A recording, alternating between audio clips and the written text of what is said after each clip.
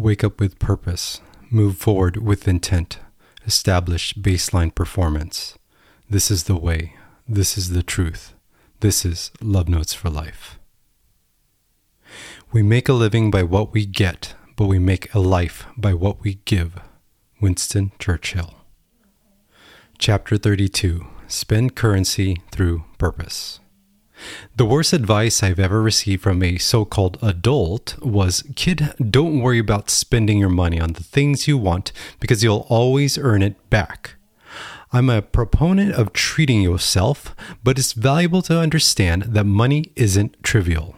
It's a precious commodity that everyone can easily spend faster than one can acquire. Trust me, I know how it feels like to see money wasted away on a miserable business decision. While it isn't the best feeling in the world, it is a step forward for growth. Learn to master financial resilience and resist the woes of the debt trap. Practice financial restraint daily by weighing purchase decisions based on value. We live in a very buy-it-now culture, and our trigger-happy mouse clicks can easily encourage us to forego delayed gratification. Learn to spend your dollars with intent and procure experiences over quick fixes. Shift away from uncontrolled spending and build discipline by investing in assets, quality, and purpose. Credit isn't evil when used intentionally and can give us the freedom to spend more on what matters. Learn to use credit wisely within your means and respect the cash flow. Eliminate the game of debt, master the power of savings, and use financial discipline to establish the foundation of abundant wealth.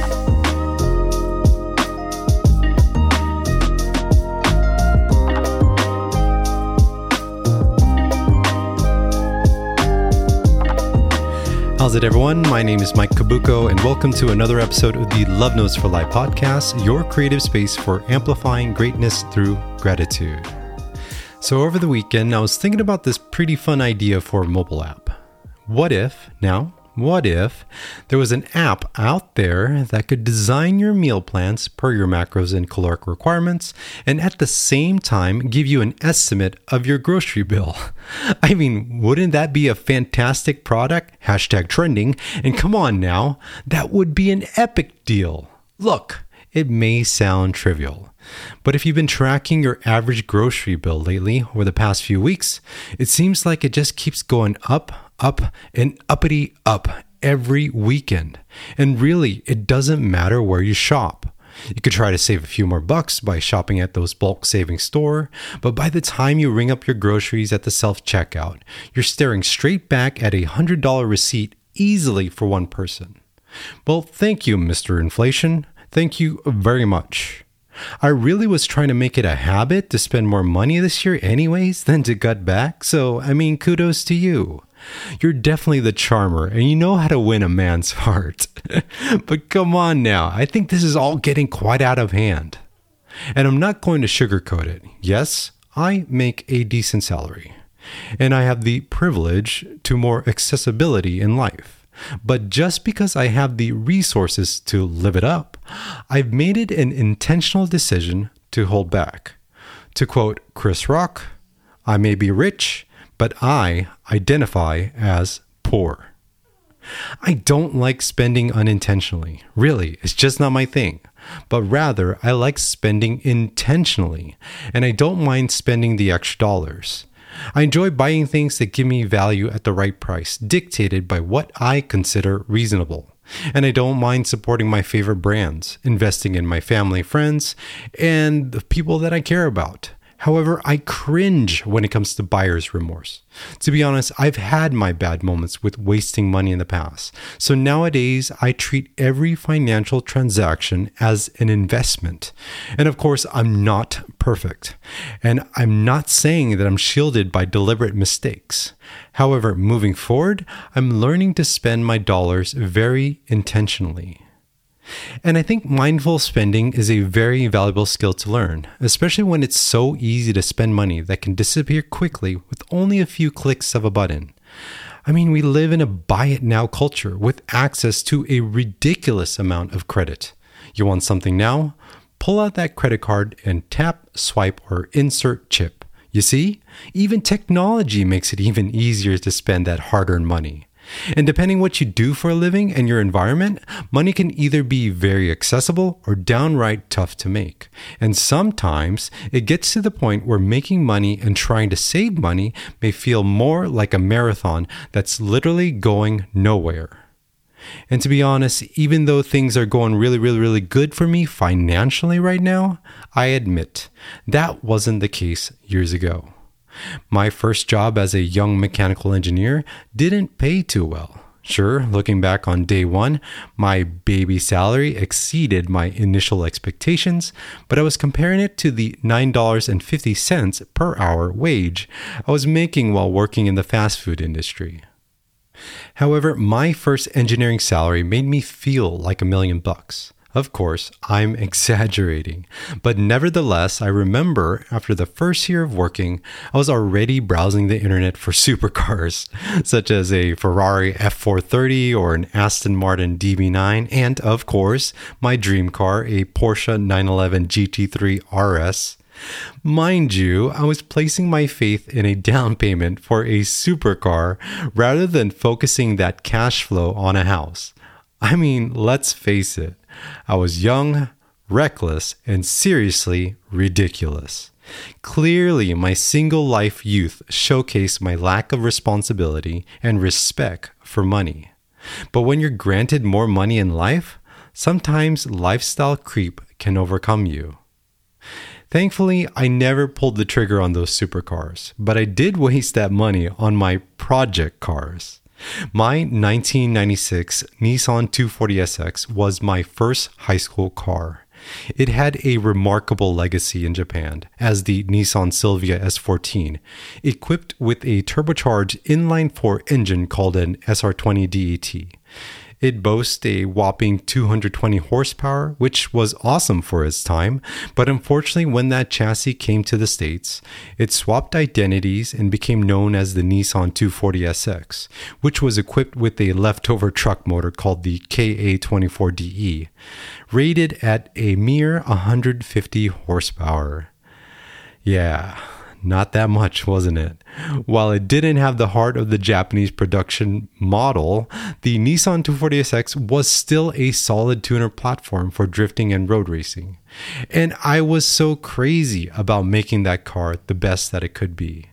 It was my passion project, but it truly became an addiction, and I finally had the cash flow to build up my dream car, for better or worse. Next thing you know, it all started with better suspension, power mods, and wheels that really spoke to the hella flush and stance culture. Every week I had no control and I dumped thousands of dollars into my project car. And to be honest, the only people that really noticed I was flexing was myself, myself, and I, and the other crazy car people that loved to spend money that they really didn't have. On top of that, I attempted to pursue many business ideas with the same money I was making, and I was trying to copy the big brands. I wanted to go big, and I wanted to emulate what the big brands were doing. However, I was David trying to act like Goliath, rather than just focusing on becoming the best David that I could be. I placed myself in an uncomfortable financial position and really pushed past my pain point. I fell to the expense of what I wanted rather than what I needed. And at the time, I considered my side business as a guaranteed investment, but I lacked experience, and like a majority of startups, success doesn't necessarily happen after day one. My first business took months leading into a year before I even made my first dollar on it. It was tough, and it made me realize that running a business requires time, money, awareness, and the trust of your customers. And if you're lacking in any of those categories, going from zero to hero with your business can evolve into a taxing period of your life and feel like fruitless labor going nowhere. It was a tough period of my life, and it taught me firsthand the downside to over-investing or putting more dollars into your business beyond your pain point. Sure, investing is important, but it should be done in a very strategic and mindful way. For example, if I gave you $100 and that's the only thing you had to spend in one day, you probably wouldn't blow it on a pair of $100 sneakers, right? I mean, unless you fancy fasting for 24 hours, but most likely you'll put that $100 to good use and probably use most of it for food and anything else that you need. Eventually, there came a day when enough was enough. I grew up and confronted my financial mistakes. I started getting really good with saving and budgeting money. I became aware of my behavior, and I really learned to love to spend intentionally. I stopped throwing money on things that didn't give me value, and I was able to build up my financial tools for success. I finally had a solid rainy day fund, a healthy investment portfolio, and most importantly, I learned to set aside money for the fun things that I wanted in life and the experiences that I treasured. That financial transition period showed me firsthand that even the most stubborn of individuals, including myself, can learn to adapt over time. I mean, it would have been nice if I was equipped with this knowledge years ago, this financial habit that I have now. But as my mom would say encouragingly, charge it to experience.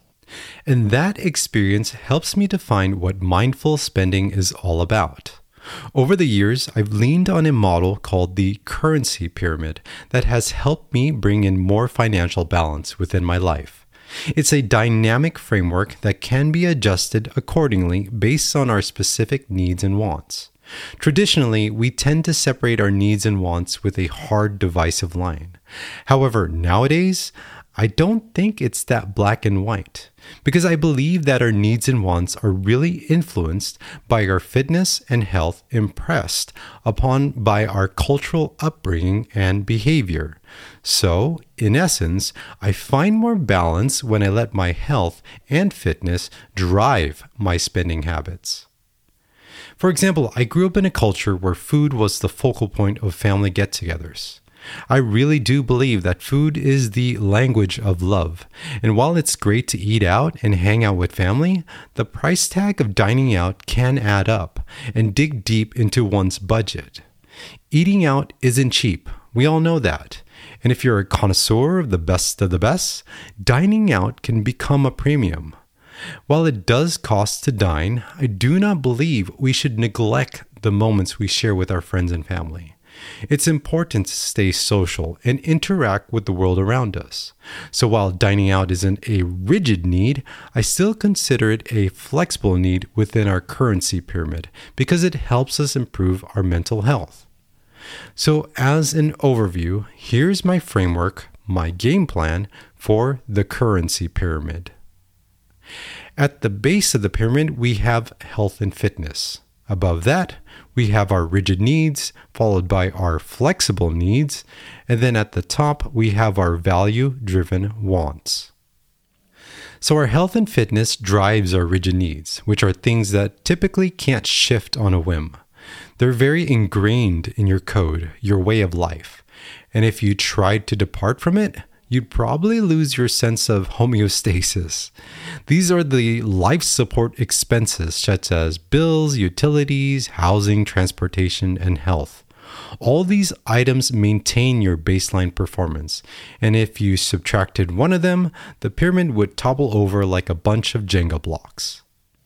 Bills, utilities, housing, and transportation are pretty much straightforward, but for me, health is a category in itself. Great nutrition creates a greater product of you. How you spend your dollars on your calories can really help you perform better for yourself and for others. It's like driving a luxury car that requires premium gas. You wouldn't risk running low-octane fuel in your high-performance vehicle and risk your engine knocking and potentially failing and detonating, would you? No, you wouldn't, and I know you're better than that. And it's vital to fuel your body with quality. In addition, be generous with your fitness. Look, I've heard all the excuses. Being healthy is expensive. Eating healthy costs too much. And gym memberships are getting way too expensive. However, I think the cost is reasonable, especially when it helps you perform better in life. I'm not saying go crazy and spend more money past your pain point.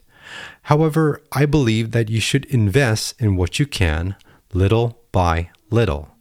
And if you can afford to incorporate more healthy choices into your diet, then go with the small incremental changes. You don't have to overhaul your entire diet to achieve the benefits of healthy food choices. Also keep in mind culture, your upbringing. There are certain things that I consumed when I was a kid that aren't technically your typical health-conscious foods, but I've always found it a way to bring it back into my life because it's part of my identity, because they serve a purpose in my life to feed my cultural needs and give myself some diversity. I enjoy quote-unquote junk food, but I consume junk food in moderation. In essence, sometimes it's okay to feed into what we're used to, just in moderation. And hey, sometimes it's also nice to save money while doing so. And as far as gym memberships go, well, shop around and find a gym that suits your needs. The fitness industry is competitive, and that also helps out the consumers. You don't have to be locked into one place. Go ahead and entertain the chase for better price points and higher quality equipment. And if the gym fees are too hard on the budget, then no worries. The world outside is a free gym. Try your take on bodyweight training and see if you can find a calisthenics park out there. Also, don't be afraid to try out a new sport. You never know. You might actually find it more appealing than just hitting the gym and hitting the weights. Bottom line is try to find ways to be creative with the tools you have. After your rigid needs, we can then target our flexible needs, which can strategically be adjusted financially when necessary. These are kind of like the halfway point between our needs and our wants. However, I still refer them to our needs because they can feed positive vibes into our mental and physical health. For example, I consider eating out and going on vacation with family and or friends as a flexible need. It's not like you can't live without it, but these experiences bring so much value within our lives. They can give us so much more meaning and value, and really, for me, it's a big part of living life in the moment. In a very productive society, we tend to overly focus on work rather than taking the time to slow down and celebrate our wins. Once we satisfy our rigid needs, we are free to experience our flexible needs and bring that spice into our lives. Pull back when necessary, but never neglect the positive power of our flexible needs.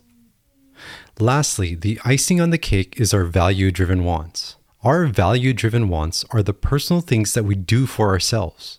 These are the treats in life, the self-care experiences that we invest in. For me, I love style and buying clothes that fit my taste. I also like buying and collecting sneakers in moderation. And of course, I enjoy investing back into my Love Notes for Life brand. I like repping the movement and rocking the shirts that I designed. It's my form of self-expression, and I'm proud to share the vision with the world around us.